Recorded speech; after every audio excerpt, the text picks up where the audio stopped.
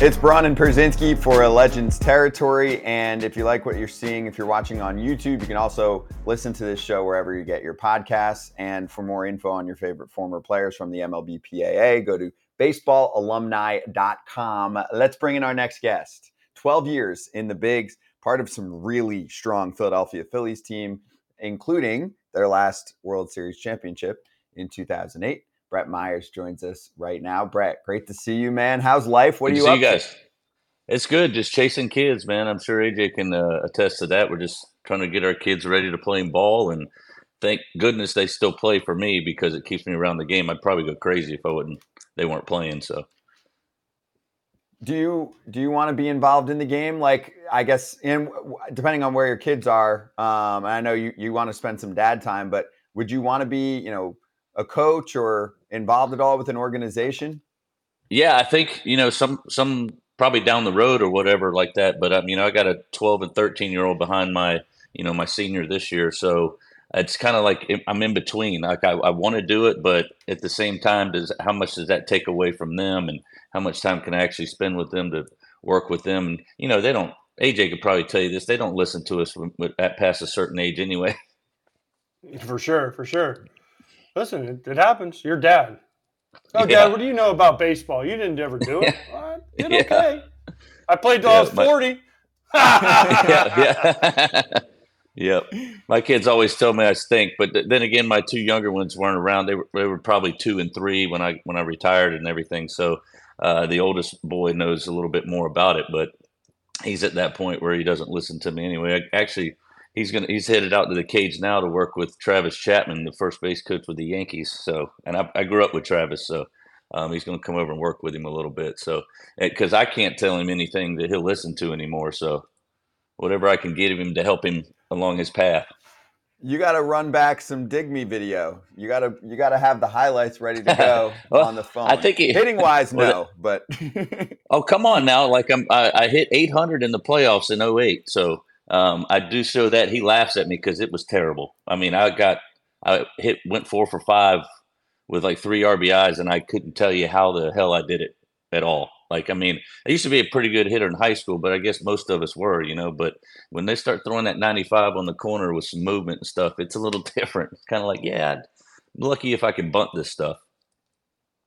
It's gone now, but that was the only fun part for me was when you would have games like that because people are standing up. Sometimes it's almost like sarcastic depending on who the pitcher is. And then all of a sudden, a pitcher has a 3 or 4 hit game. I mean, 4 hit game you would never see towards the end because they weren't in the game long enough. But that is crazy, man. Well, some of the guys, like some pitchers were really good hitters back then. I was just fortunate enough to just try to slap the ball the other way and maybe have something fall in, I mean, I would take big cuts, but it just looked pretty. It wasn't, there was no results after that. Good 5 o'clock hitter, I guess I would say. Listen, Brett he can't be involved in baseball, dude. He's Mr. Country Music Star now, right? He's got albums out now. He plays guitar. He played guitar when we played together, but now you got albums out. Tell me about your albums and when do I get an autographed copy of one? Well, I don't think that we had hard copies. You have to come to a show, but the hard copies it's too hard to, I guess, try to mail the stuff out, sell it and stuff like that. But you can get it all online, off of iTunes or whatever like that. So I started that when I got done playing. I just kind of enjoyed like writing songs and stuff like that. And then I'd never planned on singing any of the stuff because, but then I kind of got forced into doing it. We wrote the song, producers like, get in there and sing it. It took me 2 weeks. I'm like, hell no, I'm not going to do that, man. Like, I don't even want my name attached to it. I wanted us to call us like some other kind of band. And he's like, well, we can't market it if your name's not on it. And I'm like, well, I'm nobody type of thing. So the first song we did, he invited me over and he's like having some people over and he goes, let's have some drinks or whatever. I was probably 7, 8 beers deep, like most people. And then they get the balls to get up there and start singing and everything. So that's kind of how the whole thing started. I didn't know what the hell I was doing other than, just writing the lyrics and stuff like that. But the singing part was not in the plans. I can tell you that, but I got more comfortable with it, like anything you do. If you start practicing, and you get better at it. So, I needed less beers each album. I guess I would say, like the first album, I was probably 7, 8 beers deep every song I went in there and sang. So, Less liquid courage now. You can just do it. We need something. We need something now. We need like a little riff here. I don't have anything here with me, man. You can't just sing like a cappella, like let's go. No. Come on. Did you not just hear what I said? I need at least 7-8 beers at least to do this live too. You know what I mean? when we do live shows, man, I'm definitely 7-8 beers deep before I get up there. It's nerve wracking, man. Like people ask me, like you could pitch in front of 40,000 people, no problem. I was like, yeah, but I've been doing that since I was 5 years old, like playing baseball. It's not like I just jump into the singing stuff and they're like, oh, let's play a live show. Well, I said I'll only play a live show if I play an arena. When I was kidding, obviously, because I knew that would never happen. Well, my first live show was in the Jacksonville arena at a halftime show for the Jacksonville Sharks. So I kind of stuck my foot in my mouth and ended up having to play a live show. And granted, it was only 2 songs, but I mean, I probably I write the songs and stuff, but you still kind of have to be on time and remember them and everything. So it's very nerve wracking, but it becomes fun, and it kind of gave me that, I guess I'd say the adrenaline rush again, kind of playing and performing and stuff like that. So, but yeah, it's been a wild ride. It's pretty cool that I've worked with some pretty big people in the industry too, just from my standpoint. So it's pretty cool.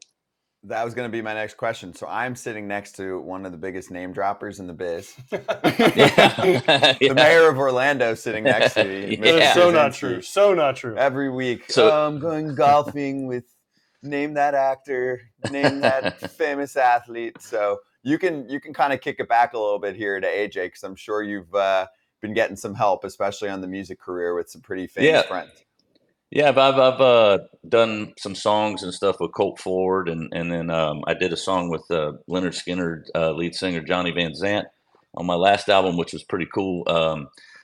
Very intimidating though, when you have to get in front of a microphone and try to sing in front of this guy that's done it his whole life, and he has the Van Zant last name, and his brother was started Leonard Skinner and stuff. So it's kind of like I'm sitting in front of Johnny Van Zant and Donnie Van Zant with 38 Special, and they're like, all right, go ahead and sing it. And I'm like, could y'all leave?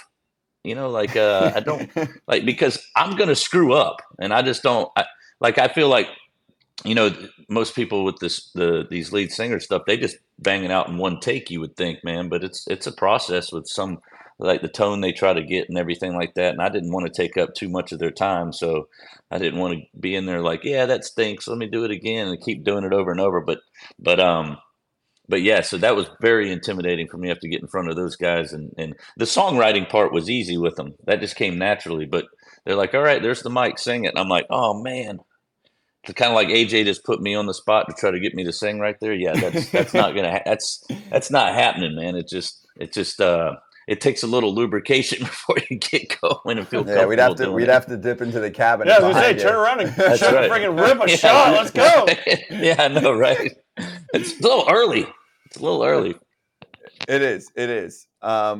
Do any of the names that you just mentioned, did they kind of flip it back to you at all? Like, hey, this should be easy for you, like you mentioned, you've been in front of a ton of people with pressure where you don't get to redo anything, right? You don't get another take. I mean, you get another pitch, but like if you fuck up, you fuck up in baseball. That's right. Yeah. I mean, like, I guess that was like the biggest fear for me, is just like not wanting to suck or fuck it up or whatever, but, and when you play live shows, it's like that. Like you have to be on, I mean, people can tell you've been to concerts before. You can kind of tell when somebody's not on the right track and everything like that of the song that you normally hear. I mean, shoot, I've done it, it's just, that's the most nerve-wracking part about it, messing that part up. Now the studio stuff, you can click and delete and redo it if you want to, but live shows are crazy, man. But like I said, a couple of shots of whiskey and about 7 beers, I'm good to go. I did get in trouble for throwing beers into the crowd. I think I might have hit somebody one time, so I had to stop doing that. So I was trying to get them drunk, so they didn't have to really pay attention to what I was really doing. So maybe it sounds better when I'm drunk listening to it. You know what I mean? So, but here's the problem, okay? Because I can tell you from like a normal person perspective, a full can of beer coming from the hand of someone who's able to throw Yeah. a baseball way, way harder than just about any human being on the planet, you probably sometimes don't realize the strength. We asked a pitcher this on one of our shows one time, and he had a great answer. I think he was like playing catch with his kid, and he's throwing too hard to them, right? Yeah. Is that ringing a bell? Yeah. Where it's like you don't realize how hard you throw compared to anyone else that you're around. I underhanded it, so I told them it was coming so they could see it. I just didn't. I mean, you get excited up there sometimes, and I like my bass player, who's my producer, and he goes, "Yeah, I don't think I would do that anymore, man. You just hit that guy right in the face." I said, "Well, what did he do?" He goes, "He picked it up and chugged it." I said, "Yeah, there we go." I don't know if it made his face feel better. I don't know, man. I'm glad nothing came of that, but I was like, yeah, I better stop doing that. And plus, that leaves me less beer. But I was, you try to get the crowd interacting and share a beer with them, type of thing, man. And I can't do that no more. So, Brett, what's more nerve wracking, when you were pitching in Philly, and those fans were, they come for you, or when you take that stage and you have to sing your songs and not fuck up the words? Yeah, I would say I could deal with the fans in Philly better than fucking up the words, man. I don't know, man. I'm telling you, I don't think I could get up there without any beers in me and not be like relaxed, and do it. I mean, even though we rehearsed for probably, I'm just afraid of anything like messing up, like the mic going out or my ears not working to where I can't hear the band playing and stuff like that. I guess that's the biggest fear of something going wrong, which has done it before. And it's just kind of like, I hear nothing and I got to pull the ears out and try to be on time with that. And sometimes it doesn't sound exactly like the album does, type of thing. So you're kind of like trying to be right in the pocket so it doesn't suck. And so I would say that's probably a little bit more nerve wracking, hoping that nothing goes wrong. I guess I would say that just because basically you can get one show. It's like singing the national anthem. If you fuck that up, dude, you're done. Like if you are a musician, your career's over. That's just the way I look at it. Yeah, they're gonna show forever. Like you're done, man. So you don't want. I guess that's one of my fears, is like not being able to go out there and put on the best show I can. Even though we've had technical difficulties before. I'm sure y'all deal with it with this show sometimes. So, so that's the scariest part. So, when you're live, that's the scariest part. So, yeah, but I mean, you did that obviously flipping back to the pitching side then, and you did it as a starter, and you did it coming out of the bullpen. Did you have anything that you did to make sure that you felt like you were in a good spot, or eventually it was just like, whatever, it's clockwork, I've been in the league forever? There's a lot of things that you do to try to break the if you string of bad luck or not playing well or something like that. I mean, there's been times where I would drink a couple beers before I'd go out there and pitch just to lock it in or something, whatever. That I've done that before, but I guess it was more of a like trying to find a routine, and then when I realized, I guess later in my career, is like, whatever's going to happen is going to happen. It doesn't matter what you do, as long as you get your work in the week prior of starting or whatnot. And then as a closer, man, it's like, you don't know when you're going to pitch. So you're going to have some beers every night, instead of like, I guess when I was younger, I was like, I had a 2-day rule where I wouldn't drink 2 days prior to pitching. And then that went out the window at the older I got, because I was like, I don't care. That's not going to affect the way either I'm going to be good, or I'm going to have to battle through it, or I'm going to suck. There's only 3 options that were going to happen. So, I put too much, I guess, thought process into the routine. I guess the week leading up to the start, the 4 days leading up to the start. Like if I had a good one, I wanted to do exactly what I did the last time. And then I was like, well, that didn't work, because it's like good one, then bad one. So the routine stuff, it kind of fuck with you a little bit mentally. And then when you just say screw it, I guess, and just kept the same routine and kept just saying whatever's going to happen is going to happen. And that's kind of how I felt like I got better later in my career with that stuff, just the mental stuff of it. Did you have people to turn to? Like, who stood out when you think back? Like, were there guys that you went to and said, hey, like, how do you stay so consistent? Or, what do you think I should do? when I wasn't going good, I was probably too big of an asshole to even talk to anybody. I was just trying to figure it out myself, man. But I would say, like, watching Cole Hamels when he came up and stuff like that. I remember sitting there talking with him in the clubhouse, and it's about 30 minutes for a game, and we're just shooting the shit or whatever. And then he goes, "Hey, I got to go get ready," and I was like, I didn't even know he was pitching that day. Like the days that I would pitch, that I would start, I would just be quiet.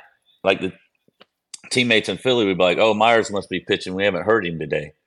So that's kind of how I was. I just try to, but I focused too early. So watching him those years in Philly, when he crossed those lines, like he was a super competitor, like he was an ass. And then like when he came into the dugout, he was just like, I was like, how do you turn the switch off like that?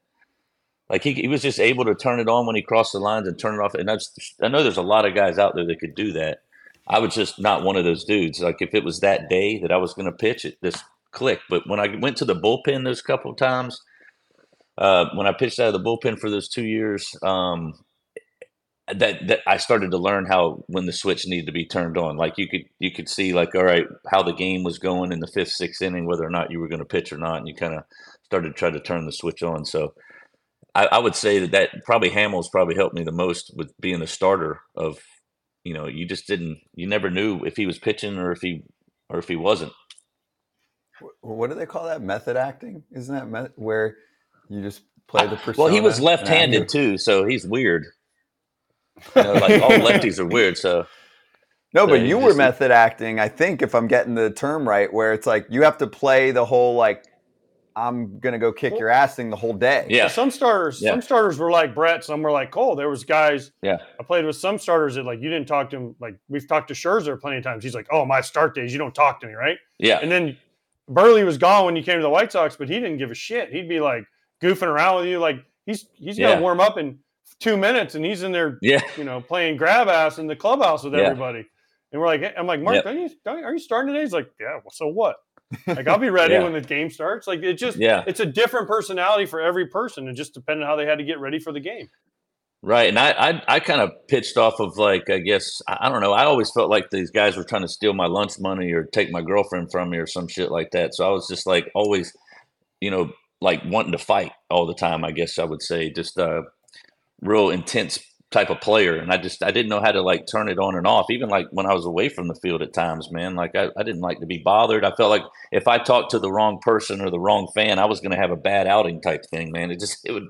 And then later in my career, after 08, I got sent down that year when we won the World Series. And at that point I was just like, fuck it. Like it didn't matter at that point. I'm just going to go, and it can't get much worse type of thing, So I was just like, I'm just go get them. Yeah, that's at some point you have to say that as a player. Yep. I tell you, I had. It was still that way when I crossed the lines, but then, I didn't. I guess I didn't stress about it as much because it already was worse than it could be. You get sent down after you had 5 years in the big leagues, and then they go, hey, we're going to send you down to AAA, and I'm like, I ain't going.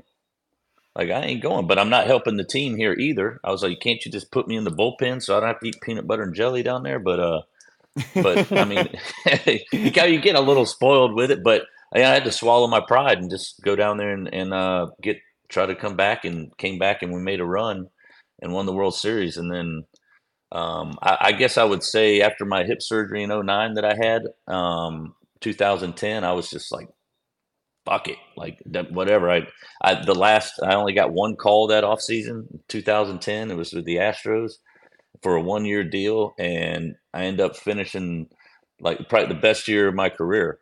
And I literally didn't. I was like, I don't know this could be it. This could be the last. It's like the only team that wants me. So I was just kind of like, well, I just kind of went in there with an open mind and said fuck it. And best ERA year of my career, and had a great pitching coach that kind of helped me relax with that stuff too, and Brad Arnsberg. So it wasn't like a lot of pressure. He kind of did all the work for us. Career high innings pitched that year too, 223 and 2/3. So yeah, worked out pretty well. When back to the time when you said you kind of hit the low point and were sent down, Did you actually fight it and be like, no, screw you? Like, I'm not Oh, going yeah. down. I've been in the league. It's not like I'm Yeah. in the league, first year, second year, and you Oh, were yeah. close to being at a point probably where they can't do that. I guess you still had options. Yeah, I was there. Yeah. I was there with the 5 years that I didn't have to go. So, I called my agent, and I was just super pissed off, about it. But at the same time, like, that was more of a pride thing. I think more than it was am I really helping the team? Because I know it was in Texas, and I went to Charlie after the game because I got my shit pushed in, man, pretty good, and I was getting my shit pushed in the whole year pretty much, and I went to Charlie and I was like, you got to put me back in the bullpen because in 07 I was the closer, so I was really trying to figure out how to start again, and I still wasn't over them trading for Brad Lidge and putting me back in the rotation because I really enjoyed closing. Well, I kind of told them that off season that I was better than Lidge. Well, I stuck my foot in my mouth with that one too because he only went 40 for 40 that year. So I didn't. I damn sure wouldn't have been able to do that. So I would have gave it a shot, but I don't think anybody's going to be able to do that again, honestly. But yeah, so I was still trying to find my way as a starter, back as a starter. But as a reliever, like I came in, I just wanted to strike everybody out, and I had the stuff to do that in 07 when I was younger, and then 08 I came back trying to strike everybody out, and I would go 4 or 5 innings with like 100 pitches. Well, today that might work, but back then that didn't work. The goal was to go 6, 7 to save the bullpen usually. So when I came back from getting sent down and everything, I just said, I'm going to pitch the contact, try to get these guys out and not worry about the strikeouts and everything like that. And it worked out for us. But yeah, for sure. I told them I was pissed off. I'm not going. I talked to the AAA pitching coach, who was one of my guys. And he's like, just come down here, man, and we'll get drunk every night or whatever. And I'm like, all right, screw it. Like, it's not like, I didn't want to put up too big of a stink because it didn't make me look selfish at the same time, So I just wanted them to know I was mad, but I was a team player. And once I realized that I wasn't helping the team out, I was like, all right, I'll go down there. And I told them, I was like, my family's leaving. They worked with me. So I was like, my family's leaving to go back home to go to school. So they let me stay at home and just drive when I was going to pitch. So it wasn't like I was just stuck down there riding buses with them, Well, and which I did do a couple times. Yeah, I did go with the kids, the guys a couple times, but just because I felt terrible by not just being there all the time around them, Oh, you're saying going on the bus I was trips? sent down. Yeah, so I was sent down. Like they let me stay and work out and train in Philly. Then I would just go to drive to whoever was at home, basically. Like was AAA, it was at home, I'd go play there, or if AA was at home, I'd go pitch there. So that's kind of how they let me do it, so I could stay at home, basically. Well, obviously, you were pretty damn helpful in the 08 postseason as a starter. So did you go up to Lidge at any point and be like, you know what, dude, I didn't want you here, but if this all didn't work out in this way, we might not have World Series rings.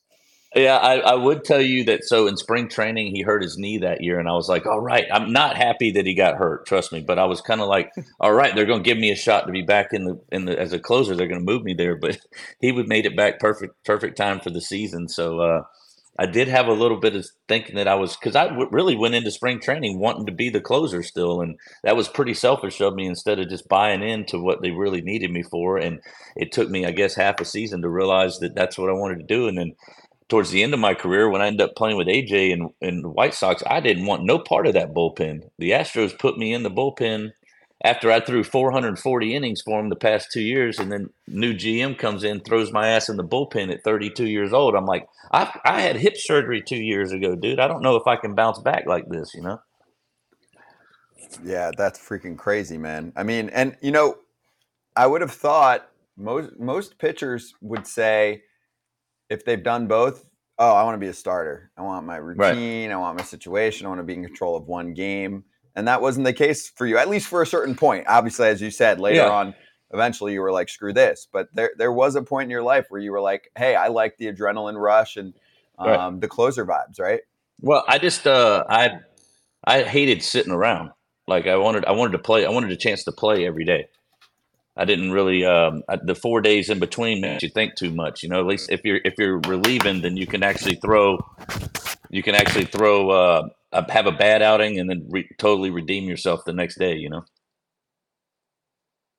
That's crazy, man. Hey, take me back to some of the teammates that you were a part of that stood out the most too. Like, let's start with Philadelphia, obviously, and some of the characters that you were able to play ball with. We talked about Lidge, of course, in that storyline. But when you think back to your career, what are some of the moments and stories, especially that you maybe couldn't share back then, that you're able to talk about now? Oh, well, I don't know if we're allowed to talk about any of those stories, quite honestly. I don't know how much AJ's told of everything, like some of the stuff we do and everything. I don't know, but yeah, I mean, we had a great squad, man. Like for in Philly and stuff. I think that we, I say we liked each other. We all had the same goal to win, but I'm not saying that we were going out and having dinner together, with everybody. So there was, when you're in a clubhouse with a guy, AJ can tell you this, you get tired of people's acts at times. And I know a lot of people probably tired of mine and at times too. So it's like living with a person all the time. You're going to need your space to get away from them, I guess. But when we stepped across those lines, it was a different story. Like everybody had the same goal and same mentality to try to win. I mean, AJ's been on teams like that as well. So yeah, of course. Did you have teams like that eventually? Like, did you ever end up with a team where it felt more like, oh, these guys are then going to go, hang out after the game? Well, see, like, I guess, so for me, like, I learned probably the most when, like, after the game, good or bad. So in Houston, we didn't have any alcohol in the clubhouse or on the plane or anything like that. So like guys would go in there and change and be out of there. And so it was kind of like probably 3 or 4 of the veteran guys, I guess you would say. I'd bring a handle of Tito's in there and hide it in my locker, and we would just sit there and talk about the game.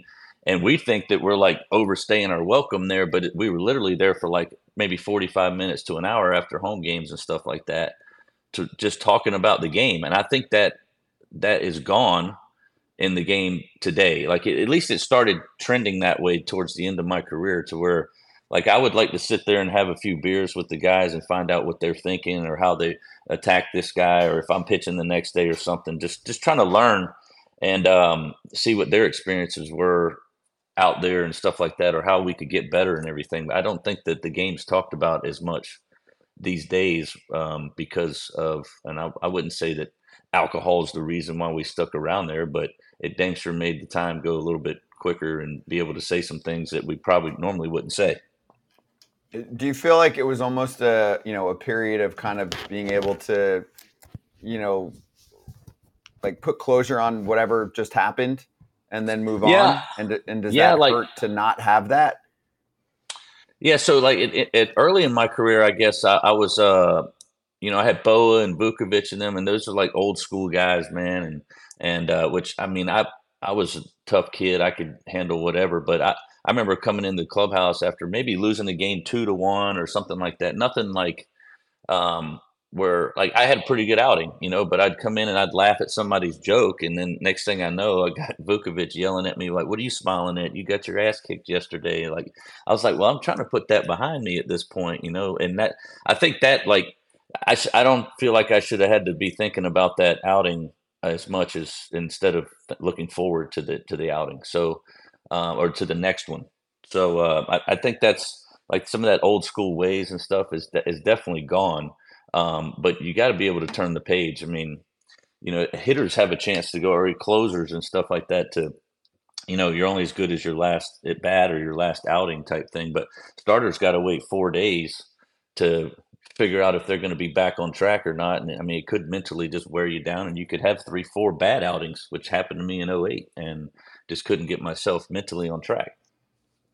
Do you? How long did you stay after the game on August 13th, 2004? Where you had to be there for 3 or 4 hours after that game? Do you know what happened in that game? I have no idea. I was 24 years old. Oh, you mean when Borchard took me deep and I the record at whatever Comiskey? No, way worse. Way worse than that. Way worse? Yeah. Oh, I don't know. I took him deep for a 3-run homer. Shit. So he probably sat there. Yeah. See, exactly. I didn't even know. That's how much I didn't care about you. No, I'm just kidding. I do. I was the guy. Like I didn't. They always tell you like solo homers don't beat you until you give up 6. Well, I shouldn't have gave up a 3-run homer to you. But that was that. Did we play a double? Was that a makeup game that day? No, it was a regular game. I was with the Giants. So it was when I was young. So you went 3 innings, 4 hits, 6 earnings, 5 walks. Oh yeah, that was a pretty good outing. 5 walks. 5 walks. Better clean that shit up. Yeah. But So Borchard, were you with the White Sox? No, then? but I remember that's a legendary home run that you. Yep. And up. I made it a point. To end his career after that. Every time I faced him, I just struck him out every time because I was so pissed. I'm still mad about it. It was like 505 foot or something like that. I was like, well, I guess I was throwing hard enough for him to hit it that far. Yeah. He's like Joe Borchard did at whatever it used to be called U.S. Cellular, Comiskey. Yeah. Now it's called Guaranteed Right. He hit a ball up on the concourse. I think it's still the only one that ever went up. It is. It's still the furthest, I'm pretty sure. I've heard somebody say it probably recently, I think. Over the last few years, I think I've heard them still talking about that. So I'm like, yep, that was me. Well, you made his life. You really helped him out there, you know? If Joe Borchard remembered for one thing. Yeah, then he went to the Marlins, and I faced him a lot, so I was still pissed about it. I'd never forgot it, and I was just trying to strike him out every time. But I still didn't win that battle. No matter how many times I struck him out, he still took me deep 500-something foot. Hey, so I'm also sitting next to, in addition to his name dropping skills, like a pretty good, pranker, and he enjoyed a good clubhouse laugh. So I would say, maybe, if not the best, it's one of the most legendary pranks of all time. You know what I'm talking about? The Kyle Kendrick story, which is, perfect for this crowd on Legends territory that also, sometimes is a younger crowd that might not remember the story or have heard of it before. It was in 2008. Right. So I'll let you tell it and give us anything that we didn't know about it. So I got approached by Comcast about they wanted to prank somebody, and I was like, I don't know why, but they picked me, and I guess I probably was the right guy because I goof around and stuff and have a good time, but I was like, me and Madsen were probably the guys that would do it best. Well, Madsen didn't want any part of it, so I was like, well, Kendrick was my locker mate, and he's just so green, so gullible, just believe anything, man. And so they were like, do you have anybody in mind to do this to? And I was like, yeah, Kendrick will be the guy that for sure I can do this to. And so it was just, it took me probably 2-3 weeks to plan it out because I had to get the GM on board, the traveling secretary. And then I had the GM call his agent because I'm like, the first person he's going to call is his agent. And and I didn't put together like who he got traded for, like all the documents and stuff was all the GM and the traveling secretary. Like they came up with everything. Like it made it look real as shit. Like I didn't know all that was going on. I just had the storyline together, tried to put things in place, and they took it a little bit step further, I guess, to make it that good. Like Charlie was in on it. Like they knew about all that stuff. So the paperwork stuff was all what Ruben and Charlie and the Frank Kopenbarger, traveling secretary, did, and so like who we got traded to and all that they all came up with that stuff. So so like the day came of it going down, and they did it all and like that. We were just trying to play it off. I don't think I told anybody in the clubhouse what was happening either. So they were all surprised by it too. Like I kept it pretty tight to my chest to not let the cat out of the bag. And of course, the first thing he does is he calls his agent after, and his agent says, yes, it's true. And then come to find out down like the next day or so, when he found out it wasn't true, it was bullshit, he fired his agent. From what I heard, I was like, oh man, now I feel bad for the agent or whatever like that. But hey, man, you got to play a game. And then it blew up. Like it was crazy. I had everybody calling me when they released the video of it and everything. And I thought it was just going to be a little skit or something for people in Philly or something to see us having fun or whatever like that. next thing you know, we're on Good Morning America and everything. And I'm like, was it really that good? Like, I wasn't quite sure, but I mean, it dangster took a lot of planning and a lot of timing, a lot of time to try to put the steps together, but he fell for that too easy. I thought he was going to cry, and I didn't know how long before I could tell him that we were just kidding. I wanted it to go on as long as I could, I guess, but I thought he was going to cry, man. Like the media found out about it that day. They knew it. They knew it was fake. Like when they asked him about going to Japan and stuff like that, and they knew it was fake at that point. So it was like I had to say something to him that he got punked, or yeah, it was. I read an article. Like I'm buddies with him. I talked to him, a lot and everything like that. But I read an article a few years ago that he was still pissed off about it. I'm like, dude, like, come on, man! It's one of the greatest pranks ever. I know you look stupid on it, but people are always going to remember your name now. Dude, it was brilliant. Dude, I played with him. Brilliant. It was viral before viral was a thing. 2015 or 2016 with the Braves. He was in spring training with us, and we had dinner one night, and I asked him about it. And he laughed about it, but there was still some bitterness in there. But he fired his agent over. Sure. I can't believe. Yeah, why do you fire your agent? Like your agent, that doesn't make it. Like, why would you fire your agent? His agent made him like Brett said. That everybody contributed to Kyle elevating his name. Like it. Yeah, his name is more of a thing in baseball. Dude, he's a great guy too, man. I feel bad. Now once I got to know him, I'm like, man, this. Yeah, he is a good guy. How did you fall for that? Because they traded him for like a hot dog or something, wasn't it? It was like they kind of sold Kobayashi. How did you guys? Yeah. Oh right, you said they traded him for Kobayashi. That's right. The hot dog eater. Yeah, exactly. How is that even a thing? Wait. Give me more context here. So, it's not a thing. You can't get traded to Japan. So it's like he didn't know that. But I'm telling you, it was his. Maybe he was just going in, maybe his second year. He got called up the past year, and then this was going to be his first full season or something like that. And he came up and he pitched well for us. And then that spring training, they're like, yeah, we're going to trade you to the Yomiuri Giants or some shit like that in Japan. And I had to tell him at the end he got traded for a hot dog eater because he was a baby. Like, he's like 20 something years old and he from Washington State. I'm like, so like he probably hasn't had much like street smarts going on. So he was not. It was the perfect candidate at the time. Anybody else would have saw through that. They had to. They would have, but not him because he would just believe. He would believe whatever he was trying to soak up all the big league atmosphere type thing and learn as much as he could. Well, I guess he learned not to trust me anymore. I would not be able to say with a straight face that you got traded for the hot dog eating champ because I don't know how Charlie got through that. I don't know how Charlie got through it, man.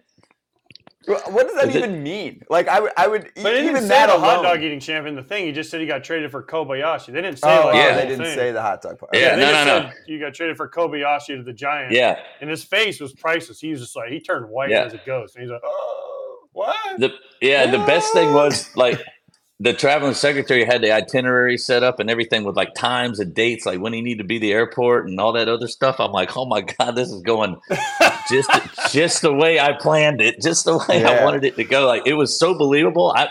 Honestly, I would have believed it too, the way it was put together, man. Wait, were you in the room? No. Were you actually in the office? No, the cameras were kind of hiding outside the door. I had no part of it. When they were doing that stuff, we didn't even know I knew he was in there, but I didn't know how it was going until I saw the video. Like when I saw the video, when they released it the next day, my phone started ringing at like 6:00 in the morning saying, oh my God, what the hell? This is the funniest shit I've ever seen. And I'm going, what are you talking about? I didn't know. All they did, I think, released it on YouTube and played it back in Philly. And then next thing I know, like Good Morning America's at the field. Me and him are having to sit next to each other and talk about what went down and everything. And he's just pissed off the whole damn time. And I'm sitting there laughing my ass off. And I said, let me know when Victorino comes around because he was the pie guy. I'm like, he's going to be showing up here in a second to pie me on TV or whatever to, I guess, get me back or something. But damage was already done. Dude, that was early viral days too. Like Yeah. you mentioned YouTube. Yeah, it was put up there. Like YouTube started in 2005. It really, gained popularity more in like 2006. So, and this is 2008. Like this is early virality. Yeah. This is not, like if this happened now to that extent and the way that you guys played it up.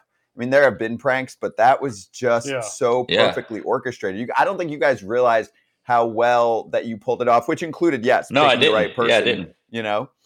Yeah, I didn't even know, like I'm saying, going viral and how it went crazy. Like, there's people that still send it to me on videos, like on, Instagram and stuff like that. They'll be like, "Oh, this is still hilarious," and I'm just like, "What? Like, what the heck, man?" Like, I mean, it's not. I think it's funny, but it's still people still think it's funny, and they're just now seeing it. They're like, "Oh my God, you did this!" I'm like, "Yeah, I did that 15 years ago, man." like you just now seeing it. That's kind of crazy. So. Well, you've got a whole generation now of younger fans that have never heard of it before, Yeah. I guess the point of, like, I don't think that people understood is that you couldn't get traded to Japan. So it wasn't like it was an actual trade thing. You can't get traded to Japan. So at the time, so I was like, I thought people would see through that, but they didn't. And it worked out perfectly. That is freaking nuts. Hey, Brett, speaking of pranks or things that went wrong, in 2012 you get traded to the White Sox. Remember, you had a Fu Manchu that was like, it did. Yeah, it was like this long, right? I mean, it was like it was like 6-8 inches long. Okay. Yeah. We also traded for Kevin Youkilis that year, and he came up with this brilliant idea: everyone grow a mustache, only a mustache for a playoff push. Yeah, he did. This son of a bitch trims his whole thing off. It was like this long. I mean, it was way down here, right? Youkilis goes 0 for 4. Shaves his mustache. And we're like, that's it? And he's like, yep, that's it. Yep, that's it. I was thinking he'd been going for like 3 years. Poor Brett Myers. We're all like, oh, shit, he's going to be I didn't give a shit. You were pissed at the time. You're like, that son of a bitch. Yeah, I was like, I don't care. I was like, whatever. I was trying to do it. I was the new guy there. I didn't really know anybody too well. I'm like, all right, they've been here longer. So it's like, all right, he wants to do this shit. Okay, let's do the mustache or whatever. And then none of it worked out for anybody. So I was trying to, yeah. That was probably the last time I had that. We had some great chats though after the game. We would sit down and talk ball like he was talking about earlier. We get on the plane, sit in the back. Well, because actually, I mean, and that's what he was mentioning. So Philly kicked back, then Houston, there was no alcohol in the clubhouse or on the plane. Now, I'm not saying that's the reason why we talked, but I know, but just create a vibe. That's not abnormal. Where a guy, guys kick back, have a beer, talk about the game. And I will say, there's still a few. It's not much, like he was saying. It's pretty much dead. It's still there a little bit in a few spots I've heard where it's so rare. I think now that it stands out a ton, right? Yeah. Where a guy will be like, "Yeah, it's cool. Like I went here, and there's actually a few guys that'll like hang for a little bit and kick back, have a beer, and talk about the game." Well, I mean, AJ plays in these golf tournaments, and you get to meet some of these older guys. Man, I was just with old Ken Boyd and Jim Rice and stuff like that, and Sheffield, and because Sheffield's got a kid that's in that Colts, my oldest son's played with and against and stuff. So, and I played in the golf tournaments with him, just to like listen to those guys talk about the game still, because I mean, AJ's being able to do it by talking to us, I guess, every on this show and everything like that, but like. Well, there's nobody really for me to just sit down and talk to and have a beer with and talk about baseball, right?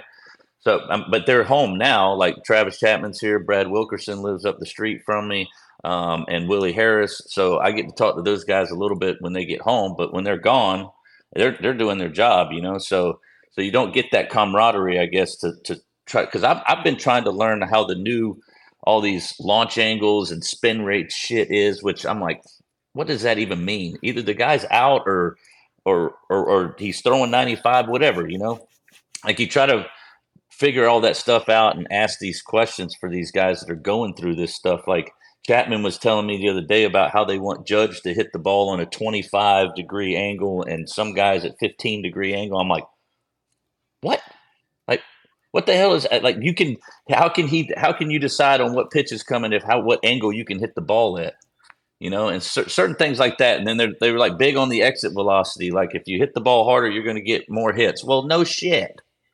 I'm like, I don't know what else you want me to tell you with that one, So, But I guess it's become an analytic game, and with these numbers and everything. And I was getting really ticked off sometimes in the playoffs because and it's something AJ could probably help me with on this too. So I've come up to the realization why these pitchers, these starters, are going like 4 or 5 innings and they're not getting them around to the third time through the order because they feel like that's when the numbers go down. Well, my personal belief is that when they come out inning 1 or first time through the lineup, they've already shown them everything that they're going to try to get them out with come the second time and third time through the order. Like they're not kind of like saving something.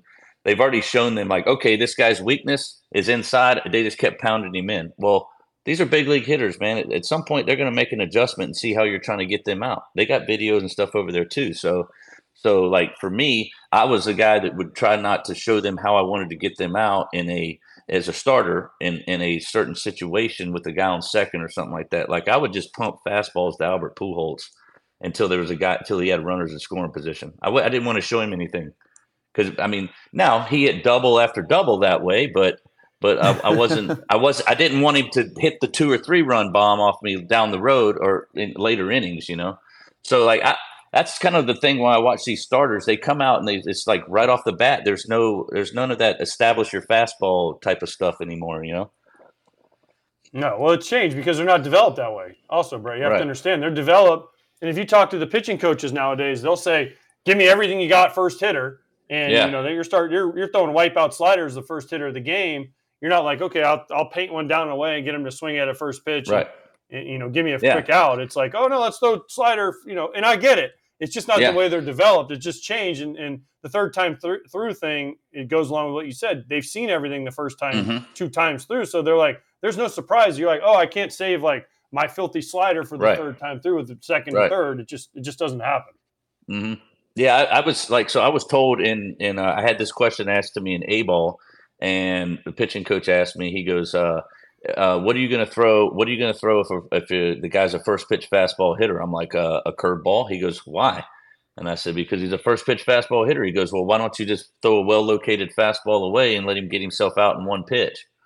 Well, now it's kind of like the reverse of that, where the guy's like, oh, he's a first pitch fastball hitter.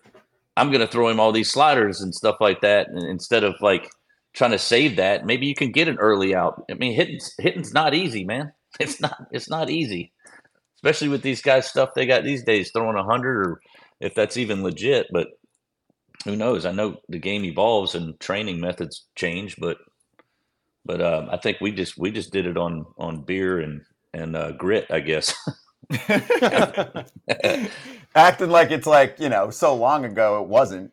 On the topic of Judge though, he did say at the end of the season, because for the Yankees the expectations are high, so they freak out their fan base that they had a 500 season where plenty of teams would take the success that they've had in terms of making it to the playoffs. Yes, they haven't won since 2009, really the year after you guys won, right? But Judge was like, hey, we're going to make some changes, and he thinks that they're kind of analyzing things from a number standpoint, not in the right way. Yeah. Did you see Brian Cashman's tirade at the GM meetings the other day where he came out? I did not. Okay. He was just like, I think we have a good fucking team. And just, it was a lot more, I would say, juice than you'd usually see from a front office executive, because they're kind of going through it right now, where there are people that are accusing them of not utilizing the right analytics and the right communication tools to get things across from their R&D department. I found, so just from knowing 2 guys that live literally 5 minutes from me for the Yankees, and it's not like insider trading information or whatever, but when Wilkerson got the job to be a hitting coach in New York, like he said, there's 3 hitting coaches. Like he said, there's 3 guys.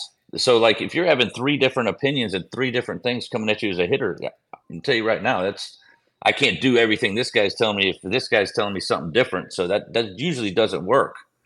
And it just, in my experience with having different pitching coaches and stuff like that, everybody's going to tell you something different. Brett, this is what because I didn't play, but some of the coaches will say, well, some of us will connect with one dude. We've talked about this a little bit, right? You might, no? No. I agree with what you're saying. Yeah, like no, you might hate you might be like, I love Brad, but I hate James. So I'm going to talk to Brad. So I'm just going to ignore him. Well, it's almost like a personal coach. Then it's like, but then it's like you're stepping on the head dude's toes or whatever, whoever the top dude is. Like I just want to listen to him. Fuck you over here.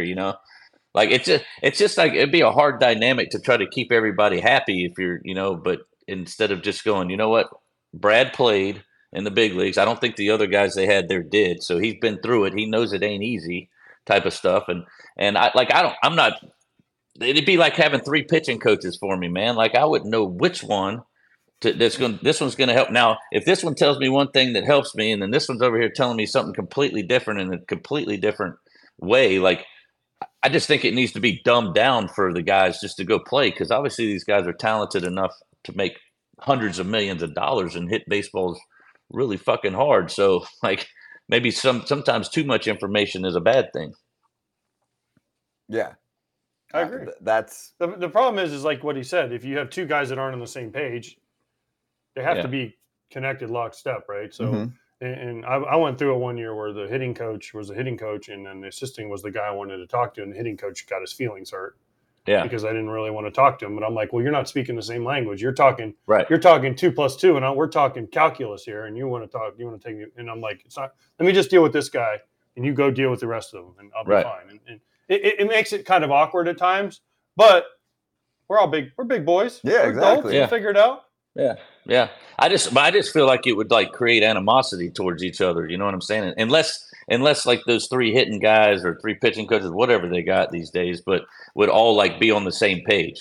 Like just saying, hey, this is what we worked on with him today, blah, blah, blah. Or they're all sitting there listening to what this guy, I don't know. It just could be a confusing thing for me. Of course, I need everything dumbed down for me. When need it as simple as possible, like you're coaching a 7-8-year-old. Okay, so like you just have to tell them do this, do that. Like just dumb it down so I just don't start to overanalyze everything, because that's usually when I would get in trouble, start overanalyzing everything. Yeah, you don't want it to all get into your head. There's enough to worry about. That's right. Right. Well, Brett, it was awesome catching up with you, man. We appreciate you guys having me. Great to have you on here. Keep doing your thing in the music life too. So we'll keep an eye on that in the meantime. That'll work. I appreciate you guys having me.